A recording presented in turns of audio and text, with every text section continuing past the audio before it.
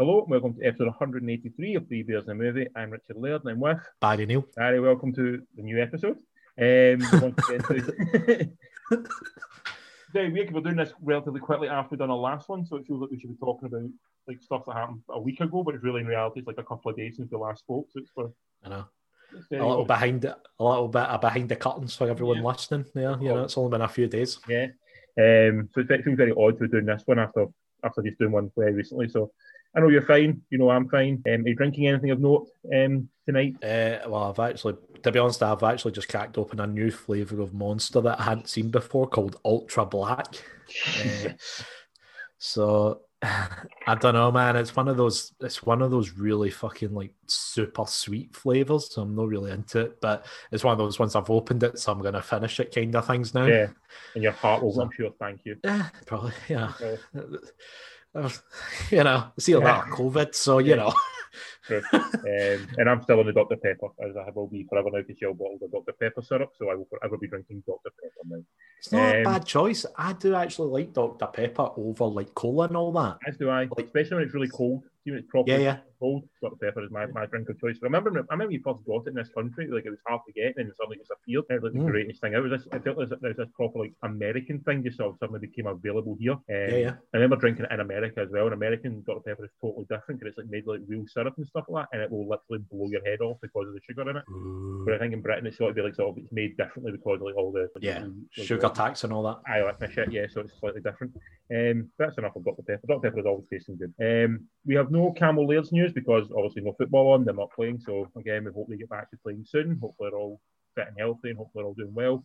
Yeah. Do we have any movie news?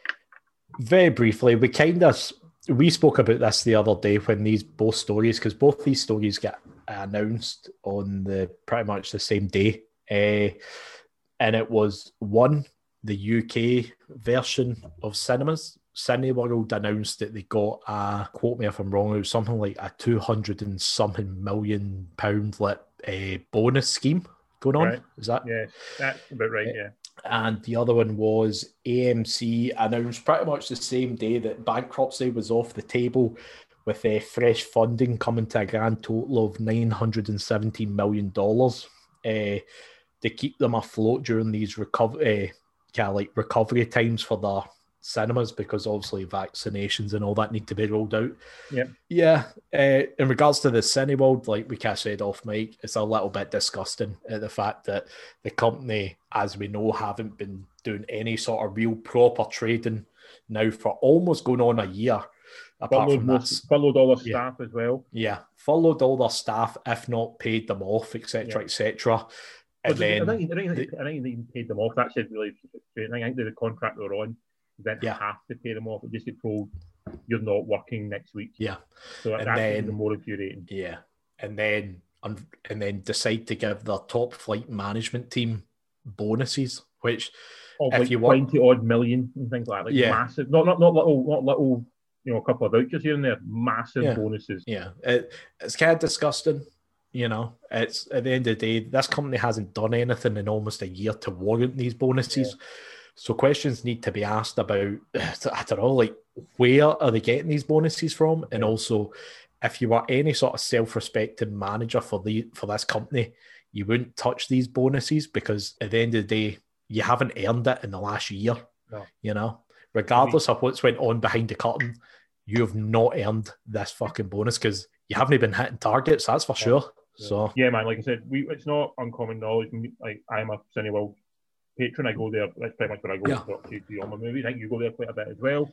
It's split 50-50 between a wee local one. 98% of films I've seen over the past decade have been in a Cineworld of some description. So I'm actually a big fan of Cineworld. I like them a lot.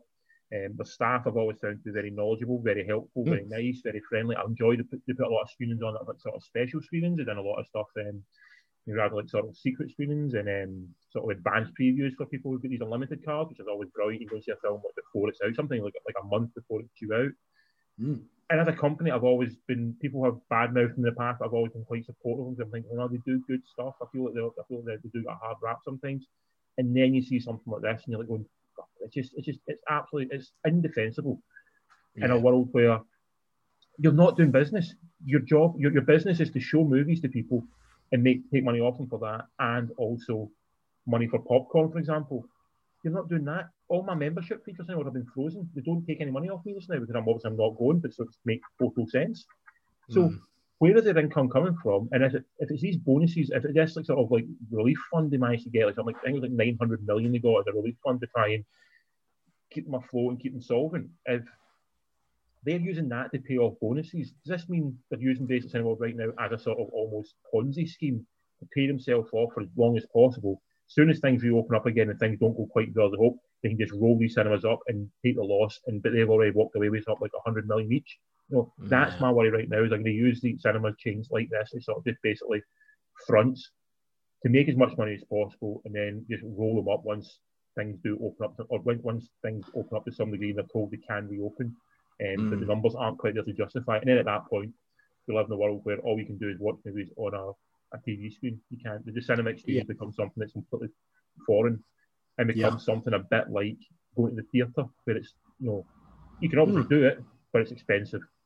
And it's something you might only do as a one-off. You won't do it consistently, and I think that's a great loss that the cinema has right now. Is that it's something that can be it can be viewed consistently anytime you want, essentially, and the loss of cinema right now could end up being like that loss of culture is gone forever. Aye, definitely. So back to Cineworld, I really do swallow now how I'm going to approach Cineworld, because on one hand, the product that they give me is excellent. I have no problem with the product they give me, and it's always fantastic. But there's a contributor, as people and myself, or you're the same. You do have morals, you do have ethics, and you go, do I want to continue to give my money to a company who are working unethically? Yeah, totally. And it makes you, but then you start looking around going, okay, so for myself, for example, I use the Cineworld Unlimited card. That's costing me about £200 a year. And I definitely get £200 worth of movies a year out of that. Probably triple that, double that, quadruple that. I get a lot of worth out of that. Could I, is there any company does something to a similar ilk somewhere else? Odeon don't do anything to that real degree. Neither the Showcase, neither do a lot of other cinemas. So if I'm wanting to view the amount of cinema I want to view, Cineworld's sort of the only option. So how much am I willing to sacrifice seeing as much as I want to see it in order to clear my conscience, which is really becoming. I think I'm not on the deal with it right now because obviously everything's all sharp, but it's something that we'll have to look at in the future. Because there's a couple of, I'm sure you're the same. There's companies who have been poor during this lockdown and during this pandemic that you go, right, that's fine. Once you reopen again, you're doing stuff, I'm not coming to you. Waterstones, for example, you go to Waterstones all the time. When they reopen, I'm not going back. Ryanair won't touch a barge pole, because of the way they've dealt with their staff, with their customers, with just generally, profiteering off of it. So Cineworld could become one of those companies who go, you know what, I'm not going to touch you because I feel you're only in it for profit and you don't really care about your staff. It's a real shame because the staff are all trying to be really nice and always lovely people. Yeah. Totally, man. Totally. It's obviously I've got a slightly different experience because I'm kind of like delivering within Cineworld, so I do get to kind of. They sometimes let me in and stuff. So I do get to speak to them, but it's like you said, always happy, always friendly. Even when I was a customer on the other side of the counter, it's like always more than happy to help you. It'll be interesting to see if they're going to put up the prices when things reopen. I know, what was it? A lot of the budget gym places, they were always bad for that kind of stuff. They would do the introductory offer for, let's say, 12 months or whatever. But then after that, or if you were still like a regular customer, they would slowly like increase it. And, it got to the point where you're struggling to justify it because these places were absolutely rammed full because there was never a cap, I don't think, of how many people they wanted on the books. They just wanted books. They just wanted names on the book. So you turn up at certain times of the day and the place would be rammed and you were like, what's the fucking point in this? I can't even do anything. So the thing of cinemas, I think the idea of what they could do, because right now they're trying to preserve this idea of cinematic releases. They don't want things to go straight to the streaming services, which is obviously what's happening now. HBO Max is doing that now with the Warner Bros. Stuff.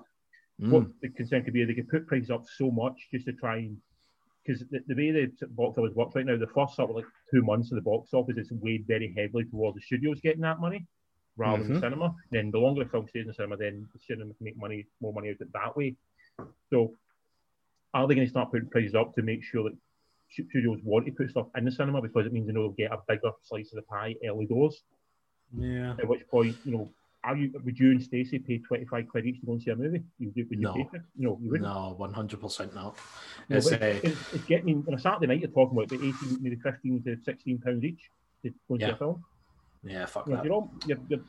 It's incremental. It's so expensive. So the next couple of months, the next 12 months is really, really dangerous time for cinemas, and they don't help themselves by doing stuff like this.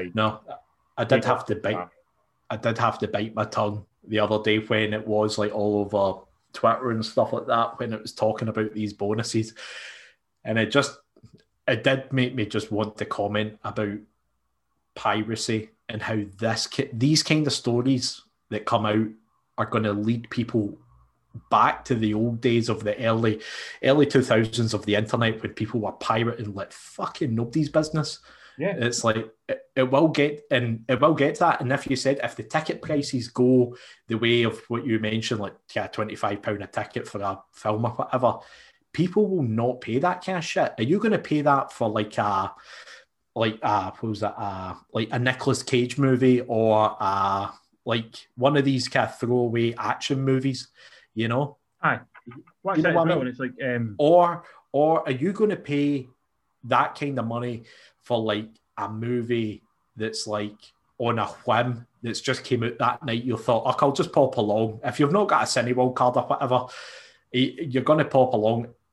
How pissed off are you going to be that you've just spent, let's say, just 50 quid, because it'll be you and someone else, before you buy fucking juice and sweets and all that shit? It's like 50 quid down the drain. That's almost a day's wage. You know what I mean? That's the thing as well. Like, cinemas have always been this thing of like, come see a film at cinema because that's the way it should be seen. That's why it should be seen this way. It should be seen on the big screen. And I am 100% for that. And I won't download. Oh, me too. I want to watch things where they should be seen. But again, it becomes the point where it's so expensive you can't go, or the companies who are involved with cinemas are so ethically corrupt that you don't feel like you feel dirty giving them the money. Yeah. Then maybe the downloading aspect will be something you want to do. But then if you do that, then the cinema shuts down and 50 people in that cinema lose their job, and then you feel even more horrendous because it costs some of their livelihood. Yeah. It's such a delicate balance. And like I said, the next 12 to 18 months probably will be very, very dangerous for cinema and very, very interesting to see what happens with it. I hope it comes back. I hope it comes back stronger. I hope people realise what they've missed. Totally. Year. The same way we all want to go to gigs, we all want to go to concerts and go out to meals and go to pubs and all that stuff. I'm hoping cinemas is one of the things people realise they've missed a lot and want to go back to. I know I'm going to sound like an old man here, but I really hope that gigs don't get any more expensive when they come back. I mean, like, Jesus, I'm already at the top end of like, can I really justify this if it's in one of these big arenas, almost tapping out at £100 a ticket? You don't want cinemas to go to the point where rather than going to see, 5 films a month, you end up having to go to see one every 3 months, like the RB gigs now. We go like, okay, I'm going to see, I used to go to see a gig, maybe like sort of, I can go see a gig every 2 weeks, sometimes like 3, 4 in a month, 3, 4 in a week. But now it's to the point I'm like 1 a month, and I'm like, that's fine. That's absolutely fine now. But anyway, man, we shall bounce into what we have got to watch just now, which is again all very much stuff that is on the streaming services of choice. All the pirate sites, if you're into that kind of thing. We refuse to use pirate sites. I'm not in for that. No, fairness, I'm actually deviant when it comes to streaming services. I've almost got everything to the point where I'm like, I should probably trim back on a few of these things. I'm much the same myself now. I feel like I'm paying a lot of money out now for streaming services. I need to reconsider what I'm doing. We just need HBO Max over here or some sort of... But then I don't, because we talked about it and me and you talked about it going, the King Kong vs Godzilla trailer dropped this week, and I think I know people don't like, I haven't been a huge fan of Godzilla films and the King Kong films, but I fucking love King Kong and I love Godzilla, and I am all for seeing this film, and I do not want to see that film on my TV. I want to watch that film in a big fucking screen, especially an IMAX screen, something absolutely huge to enjoy it fully. And like I've said, I'm going to be cheated watching it on my TV. My TV is a decent sized television, but I'm going to feel a bit cheated watching it on that. Well, if there's ever a reason to justify buying a projector and a couple of lazy boys, I mean, it's an easy thing. Just say Godzilla versus King Kong. You know what I mean? Straight down to purchasing the best projector you can get. I'm hoping they'll do it before the pandemic. For £100, you could rent out one of the Cineworld screens and watch a movie that's on. So I would 100% spend £100 and maybe get like 4 or 5 people and go and watch it for King Kong. I would absolutely do that. Anyway, yeah, totally.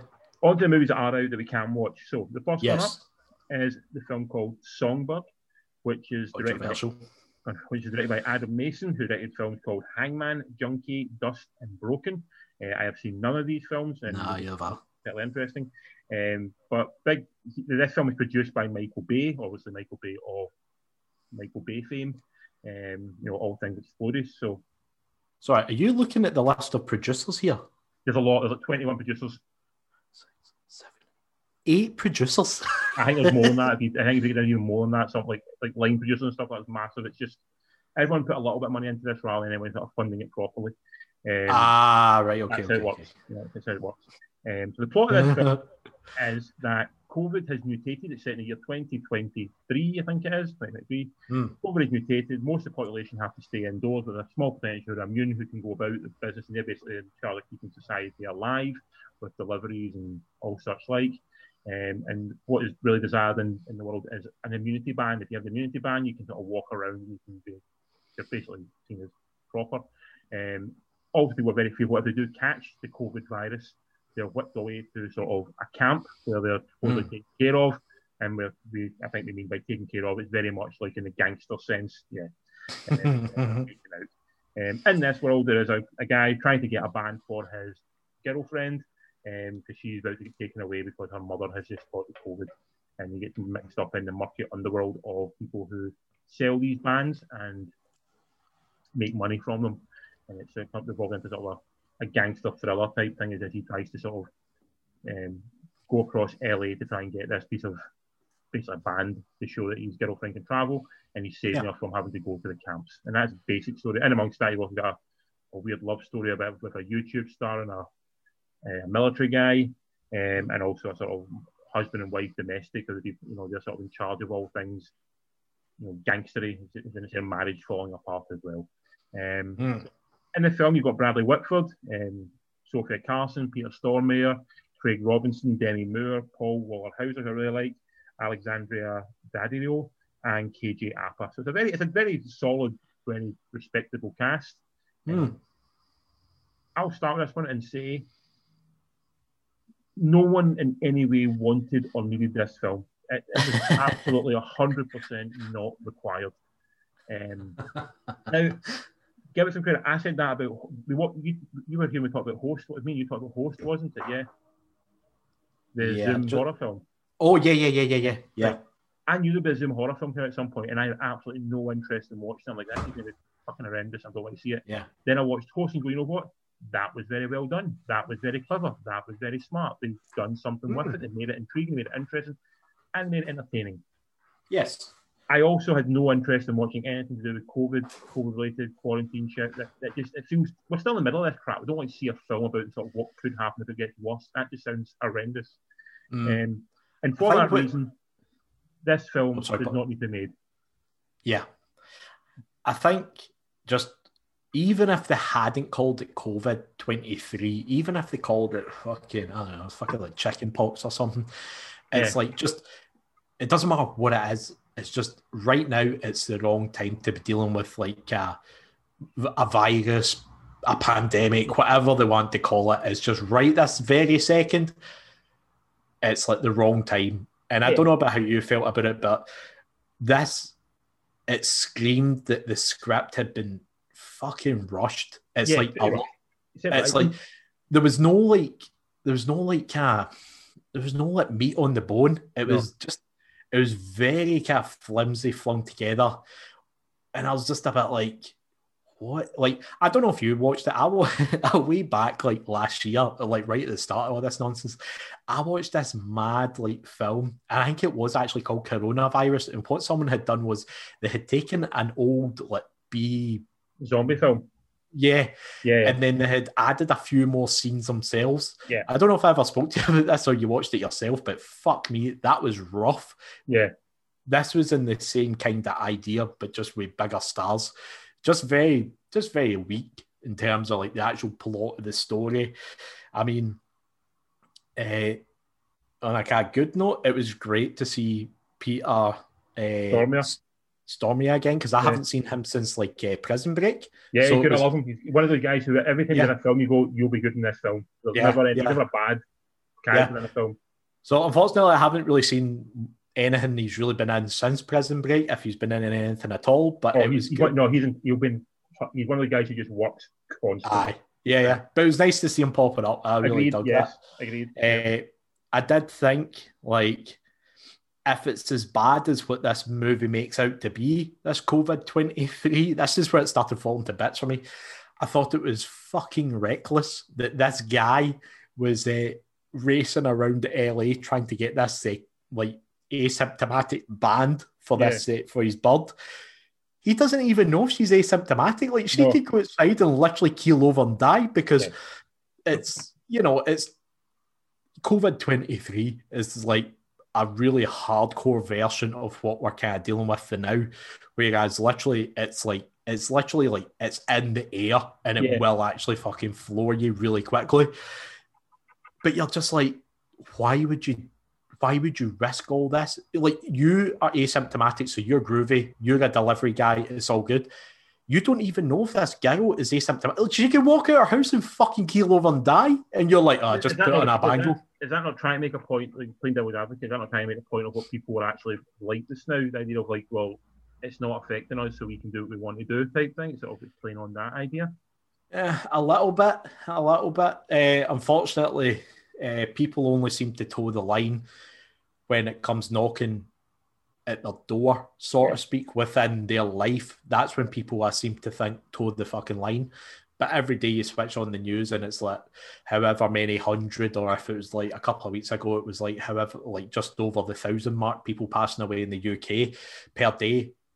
And it's almost like, I know this is going to sound horrible, but it almost sounds like a fictional number, because I personally don't know of anyone that's either had it or passed away from it. Yeah. And I think a lot of people are like that. Yeah. It's like until it comes knocking at the door, so to speak, then that's when folks toe the line and start wearing the mask properly. Trying to make a film out of like something that's making a fictional film, or something that really is still happening to a great degree. Yeah. Just streams of like just sort of not reading the room properly. That being said, it's not a bad film. It's actually not a bad film. I know. It's just there's no point to it. The thing I did notice about it, I don't know if you noticed this as well, that pretty much everyone is by themselves for the whole film. Like, apart from Bradley Whitford and Demi Moore, who interact slightly with each other. Yeah. Everyone else is sort of in single rooms by themselves, and it looks like they're in the film with very limited technology, which it feels very cold. There's almost no human interaction, which I guess is sort of idea like we're trying to play on what we're all like this now. We all very much live these very solitary lives right now. We're all sort of these key groupings. We're not really interacting with that much of the outside world. But maybe one of that how films may be now from the next wee while, as because when they film these movies going forward, like any film, they can't have big groups of people together. So will films feel quite cold and isolating because of that? Which is that sort of gives a wee glimpse of what the future, maybe not for the next 10 years, maybe the next like 18 months of the movies might be in terms of the filming. I thought was interesting. The performance. If Tom Cruise hurries up with his like COVID robots, then I don't think anyone's really getting anything to worry about, Tom Cruise relying on you. Performances I thought ranged from generally okay for like Peter Stormare, he's always good. Paul Waller-Hauser, he plays the military guy who's in the chair. Fine as well. And then some of them are like genuinely pretty soap opera like. The girl, the YouTube girl, she is very soap opera. Same as Sophia Carson character. I found the mum very much the same. Demi Moore. Demi Moore was soap opera, and you're like, Demi Moore, for God's sake, I know. One of the best. I know. And for fuck's sake. Sort of like Days of Your Life or EastEnders or something like that. Felt like that. And that kind of what you said is, I really didn't understand what the point was. It was so bare bones. It felt like it had been put together in the space of an afternoon. any point it could have made to try and be sort of like social political, to try and make points about what the governments are doing and things like that, just never happened. It was never there. So it just became this sort of odd version of the future that no one wants, no one is hoping for, but equally seems way too close to reality in the same way. You're like going, so it's not like robots and like monsters, and you go like, well, that's future, but that's totally not going to happen. This was like, that seemed fucking scarily close to what we're at already.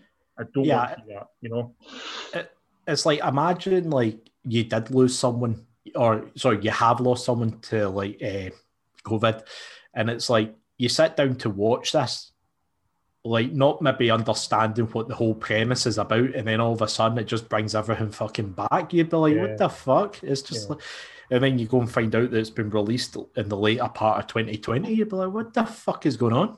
Read the room. Read the room. Yeah, it's just one of those weird movies where I feel like it will disappear into like the dustbin of life. I feel this one will not be. In fact, what's it even on Amazon?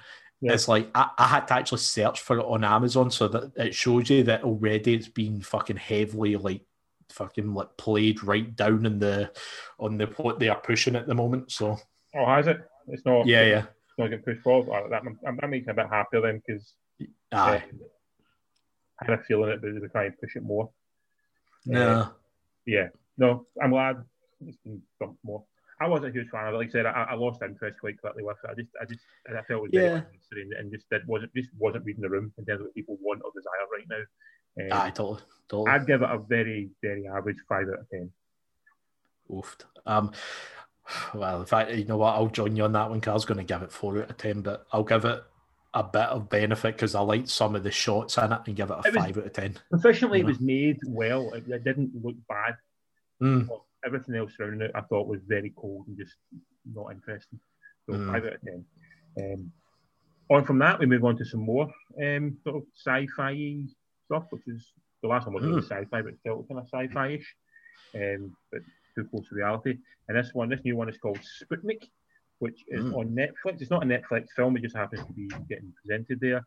Directed by Igor Abramenko, and it's his debut feature. He's done some shorts in the past, but this is his first feature movie. It came out of Russia, so it's something we don't see a lot of. I was thinking about this when I was sitting down to watch it, and that the only Russian films I can think of are Battleship Potemkin and Night Watch, Day Watch.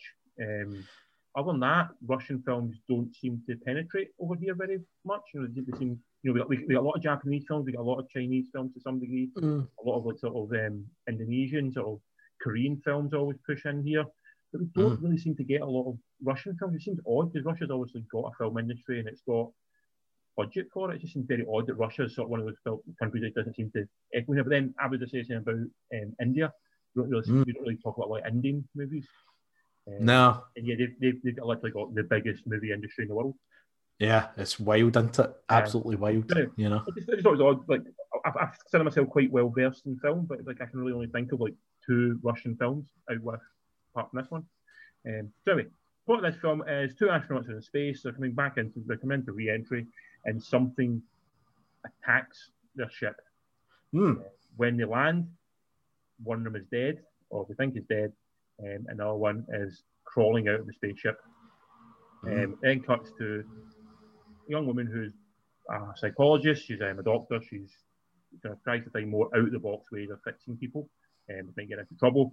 But essentially what we find out is the alien creature is living within inside one of these astronauts.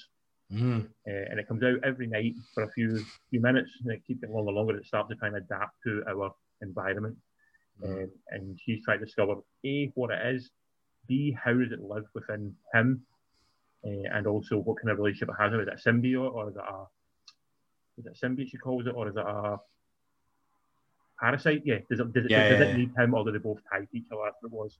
And then from that, what you essentially get is a sort of alien thriller movie with sort of the military want to use it for some sort of as a weapon, and her really thinking about how to save the guy and separate him from this alien creature that is terrorizing the military base.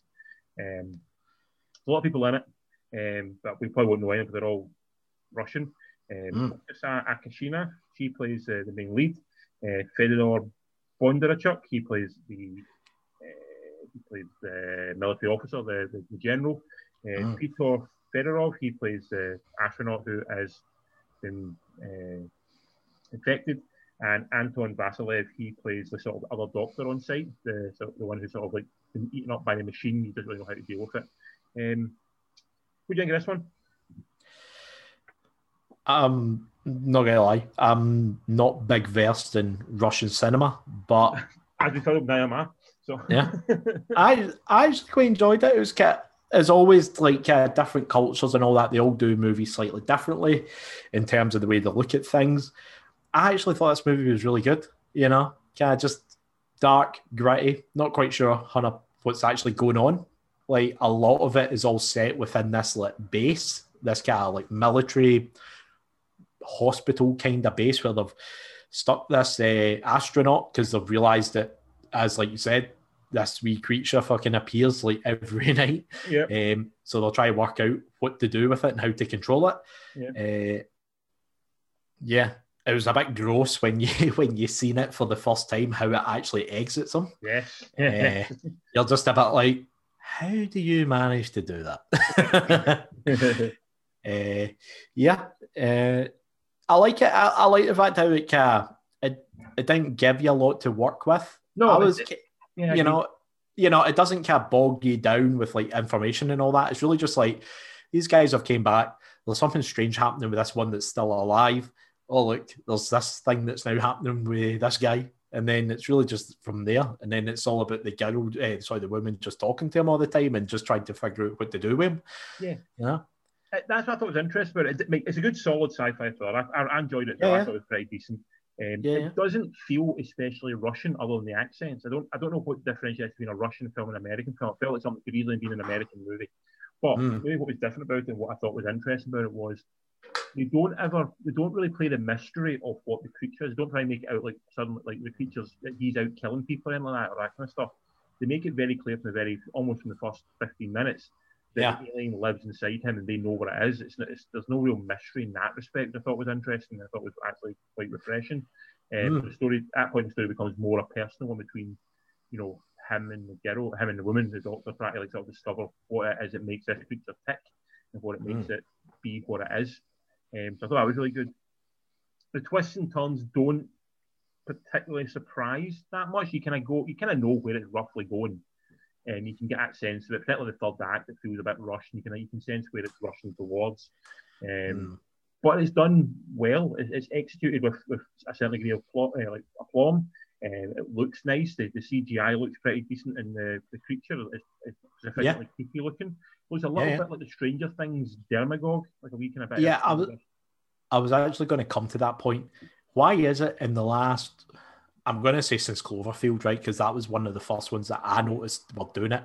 Why is it every time they're CGI like alien monster type things, they all have that weird thing where it's like they've got arms like us, but it's like they've got extra joints. Yeah. So they're almost walking, if you imagine, on the back of their hands. Yeah. And it's like there's a couple of extra like joints there. It's like, but they've all done it since like Cloverfield. I think Cloverfield was one of the first, if not the first, to draw it like that. And then ever since, it's like there was another movie as well that done it, and the monster looked almost identical. In fact, it might have been Stranger Things that done it, and the monster looks almost identical to the monster from Cloverfield. And I'm like, I think what it is like after Alien, for example, back in the '79, and essentially everything. All aliens after that started looking like the alien. Okay. Yeah, it's just something that happens to be in the cultural zeitgeist, and people frame a reference for something. So I think it's not come out and they've done that. And in Cloverfield, it was a genuinely unique looking creature. No one really knew. It's like that's fucking weird looking. People have now been inspired by that, so everything sort of has a wee kind of like a Cloverfield-esqueness to it, like a sort of like the extra limbs and the way they walk stuff like that. So, but I thought the creepy looking thing. It was definitely creeped me out. Here's my question for you. Go. Was this alien getting bigger, or was that just my imagination? No, I think that's the whole point. It's getting bigger.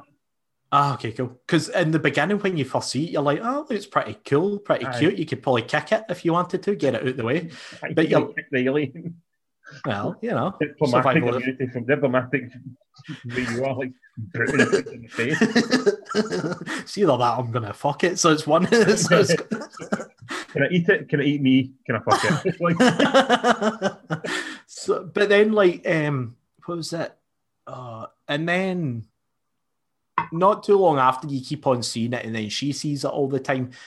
It's like it's standing up when the main like doctor guy of the area, when he goes up to the glass and he's looking at it and you see it standing up, and then that's when I was like, is this thing getting bigger? Or am I think just I think it's getting bigger. And I think it's also as it learns to adapt to the world, it can survive longer outside his body. So yeah. Maybe it gets more confident that way. The only other thing I was curious about was it eating the people? Because you seen it like ripping the heads off and all that, but like it never actually showed you if it was eating them or if it was just ripping their heads off and then I going think back they to him. touch on the fact that it feeds on the fear gland. So maybe I don't know if it's ingesting that in some way. Yeah. That's kind of the idea behind it. So essentially, we're watching a Russian version of Monsters Inc. Is this what we're? So yes, yeah, a really dark, twisted version of Monsters Inc. But no, like I said, back to the film itself. I thought it was a well done creature. Yeah. I thought it was entertaining. Moves along mostly at pace, and to the point where in fact, doesn't it? Moves along at a nice wee kind of rate of knots. Just enough to keep you interested. Then I think the third act sort of pushes too quickly. 100%. And it seems a bit rushed towards the end, and you feel you know where you're going to get to the end. And the final sort of PS scene at the end, absolutely not required, and just seemed completely pointless. Totally. But overall, I thought as a debut feature and something to come out of Russia, I was generally very entertained by it and actually quite enjoyed it. The only downside is I think a lot of people are going to, unless they hear it from word of mouth with people who have watched it, I feel a lot of people are going to skip this purely because it's like Russian subtitles, because Russian language English subtitles, because I switched it on when Stacey was here because I said to her, it's a wee bit about space, but ultimately I think it's more about what's happening on Earth. Started it and then she's like, oh, this is Russian. It's fine, you can just watch it on your own. And I was like, all right, so yeah, unless you actually tell someone, fucking watch this, it's great. I think a lot of people skip it. Mileage for subtitle films varies from person to person. I do agree. Yeah, totally. It can be. I never understood why it's a hard sell to people. But I do know some people just don't want to engage with subtitle films. They don't want to be sitting there. I think people see it as it feels too much like work. Trying to watch a film, you just want to be able to switch off and you watch a film to an extent. And subtitles you can't do that. And I think also the big thing right now is no one watches a film right now.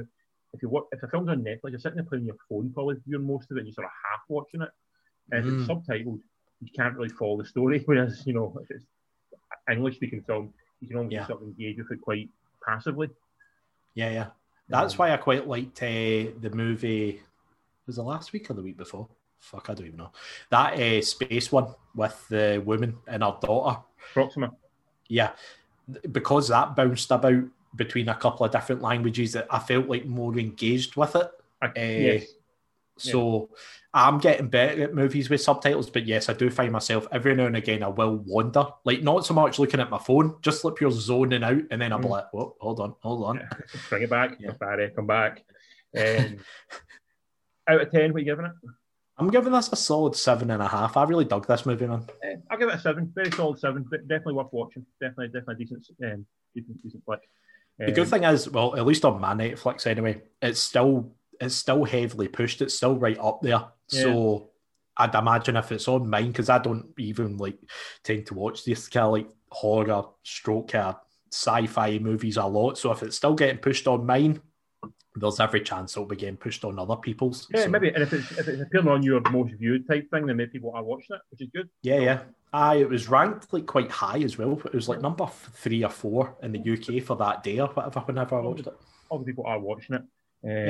And from that, we move on to Netflix's new original movie, which is one, I don't know if they made it or if they just bought it, but anyway, it's called Outside the Wire, directed by Mikael Hafström.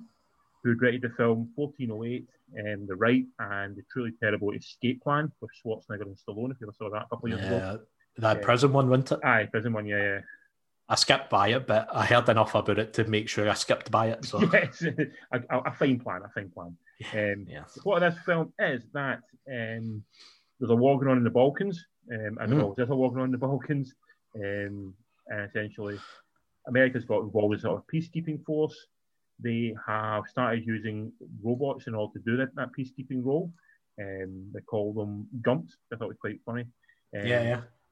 Anyway, there's a drone pilot who makes a mistake and basically ends up killing 2 Marines. He gets sent to the front lines as a sort of a punishment to sort of learn why he should be more careful when he's firing his bullets. He gets paired up with Anthony Mackie, who is a soldier who also happens to be a robot, as they go deep into enemy territory to try and take out basically the warlord of the area, who's continuing this, who's sort of perpetuating this continuing war. And they're trying, and then from the other story devolves into something else. But that's a general setup for the film. I think it'd be good while we're talking about this that we don't try and ruin this for people. Yeah, there's a couple of twists in this film. We'll try and keep it spoiler free. So, like I said, that's a basic setup. Anthony Mackie plays a robot soldier. Damson Idris plays sort of the drone pilot who's paired up with him. They go behind enemy lines in order to try and kill somebody who is a warlord, and other stuff devolves from there. Like Emily Beecham pops up in it as well as sort of a freedom fighter who lives in sort of works in the area. Barry likes Emily Beecham apparently. And Michael Kelly plays a very hard-nosed soldier in a role that very easily could have been Peter Stormare's role, if you think about it. So this one, very decent sci-fi conceit. I quite like the setup of it. It doesn't hold up to much scrutiny when you try and look deeper into it. It doesn't really make that much sense. His advanced robotics are way ahead of what the robotics you're seeing on display. That's a big fucking leap from the Gump creatures to him. That was a bit of an issue. Yeah, with the other robots outside of him, we're talking maybe like another 5 years of Boston Dynamics down the road. That's where we're at. Because did you notice you do actually see a Boston Dynamic dog walking about? Yes, I did actually. Yes. Yeah. So when you see the other like fighting, what are they called? Gumps, as in Forrest Gumps. Yeah, Gumps. There might be like a couple of stages ahead. So that's where they're at. So, albeit they're very good robots. Yep. My only kind of question was when they were in that like kind of bit when they were surrounded with high rises in each side and they were getting shot at. Why didn't the robots just use the little like kind of grenade launchers on their guns all the time? It seemed bizarre that they were trying to pick them off with their bullets. Why don't they just stand there with the rocket launchers like, yeah. Well, I think the whole point of this supposed to be peacekeepers, aren't they? They're not fire. Like I said, we're going to try our best to stay spoiler free with this one because there's a few moments that happen later on in the movie that makes you question a lot of things we might even discuss off air. So I think the opening was really interesting. I thought the two of them together, I thought Anthony Mackie and Damson Idris was really good. I really enjoyed him. I think he is one to watch. I've seen him, I think he popped up in a Black Mirror at one point, but I've not seen him much. But I thought he was really good in it. Anthony Mackie was pretty charming. He's been charming in most things he's been in. Emily Beecham I thought was good as well when she comes in. She has a lot to do, unfortunately, but what she does, she does well enough. So I really enjoyed that. The third act does kind of fall apart. It gets a little bit too much just like that crash bang warlock, like blow some shit up, which did kind of ruin it because it's got a really interesting opening sci-fi conceit, and then just sort of devolved into sort of stuff you've seen kind of before, which was a bit of a shame because I thought it could have maybe done something more with that. I enjoyed it mostly. The biggest problem I had with it was the CGI at times does seem very shoddy. Particularly when you see the robots en masse turning up and things like that, when you see them get out the trucks and stuff like that, it looks a little bit sort of video game cutscene kind of like. I watched on my iPad, so I'm not going to lie, it is always a bit harder to spot those kind of things. Agreed, you only really personally, I only pick up on that kind of stuff if I'm like watching it on the TV or whatever. Then I can notice it. But there was a couple of moments, like you said, that were just a wee tiny bit ropey. It's like when when the drone pilot drives his car up to the place that he's going to, and he's at the fence, and then all of a sudden it cuts to the next scene, and he's literally like right inside it, and you're like, how the fuck did you get over that fence and all the way into that in the space of a cutscene? It's like, how the fuck did you manage that? Time cut. You know, it's like an 8-foot fence with barbed wire on the top, and you've just wandered right through it like it's none. It's like, what the fuck? I actually thought the CGI for Anthony Mackie's character was good. Really, sorry, yeah, the Mackie stuff was good. He looked on him. He sort of like just normally gets a weird sheen. You can sort of see a little bit of the robotic underneath him a little bit points. Yeah. But I'm talking more about the Gumps. You know, aye. He kind of fell apart a little bit to me. They sort of looked a little bit kind of shaky and ropey in the scene. You saw one, almost like they had one model, one they could use for like sort of close-ups and things like that. But then if you saw any of them moving like sort of more like a group of them, that's when it started looking a little bit shaky and a little bit sort of like took me out a little bit. But it could just be a budget constraint, but it wasn't like Wonder Woman 1984 bad. Or what was one watched a couple of nights ago, a couple of things ago, it was really bad. I think there it was. Oh, we watched something recently where the CGI was just atrocious. It wasn't that bad, but it was enough to make me go, that looks maybe it's about 8 or 9 years out of date, you know, compared to what you probably could do. But they did use the robot stuff quite sparingly. Which I liked. You know, I liked the fact that it wasn't relying on we have blasted all our budget on this CGI robot nonsense. I liked that. That made the finale a little bit of a shame because the finale just became like this sort of like, well, let's just make it into a standard action movie type thing towards the end, and it's like, you'd set up some really interesting stuff and then never really followed through on it. It's I can see companies actually doing this if they're not doing it already.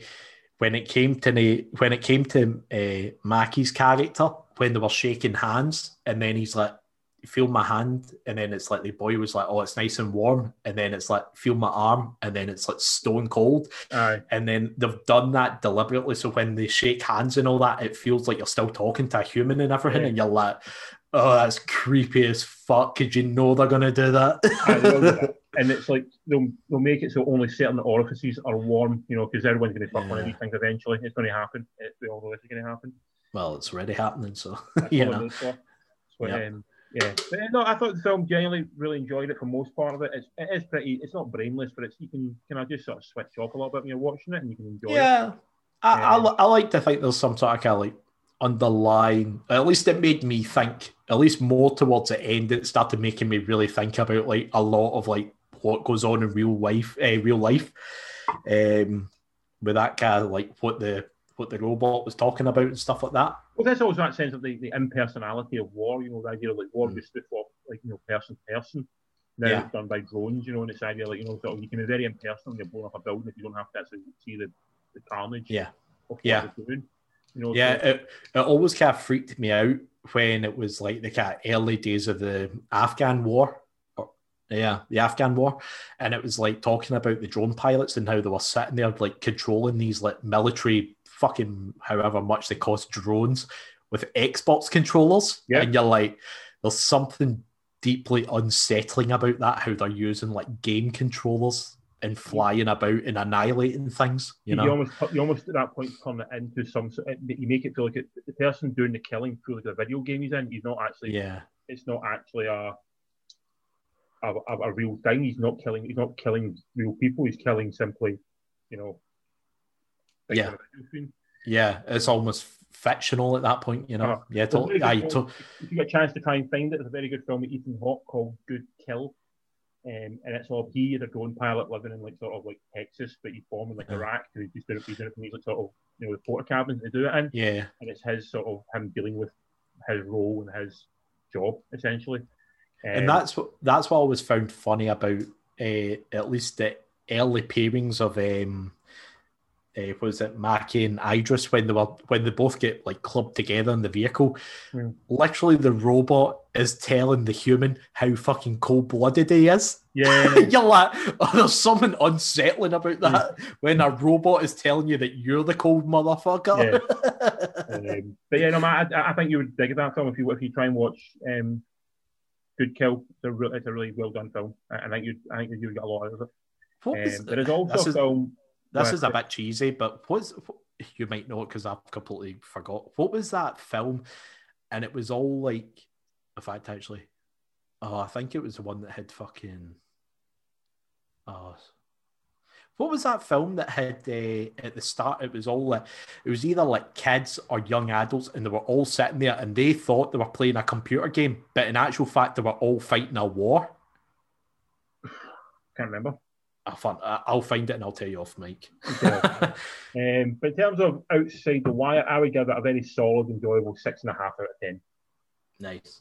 Yourself? I'll join you on that one. 6.5 as well, because it was really good. It's once again like a nice middle of the road, not too much crazy budget. I'm assuming it's been destroyed on this movie, and it's a good addition to the Netflix library.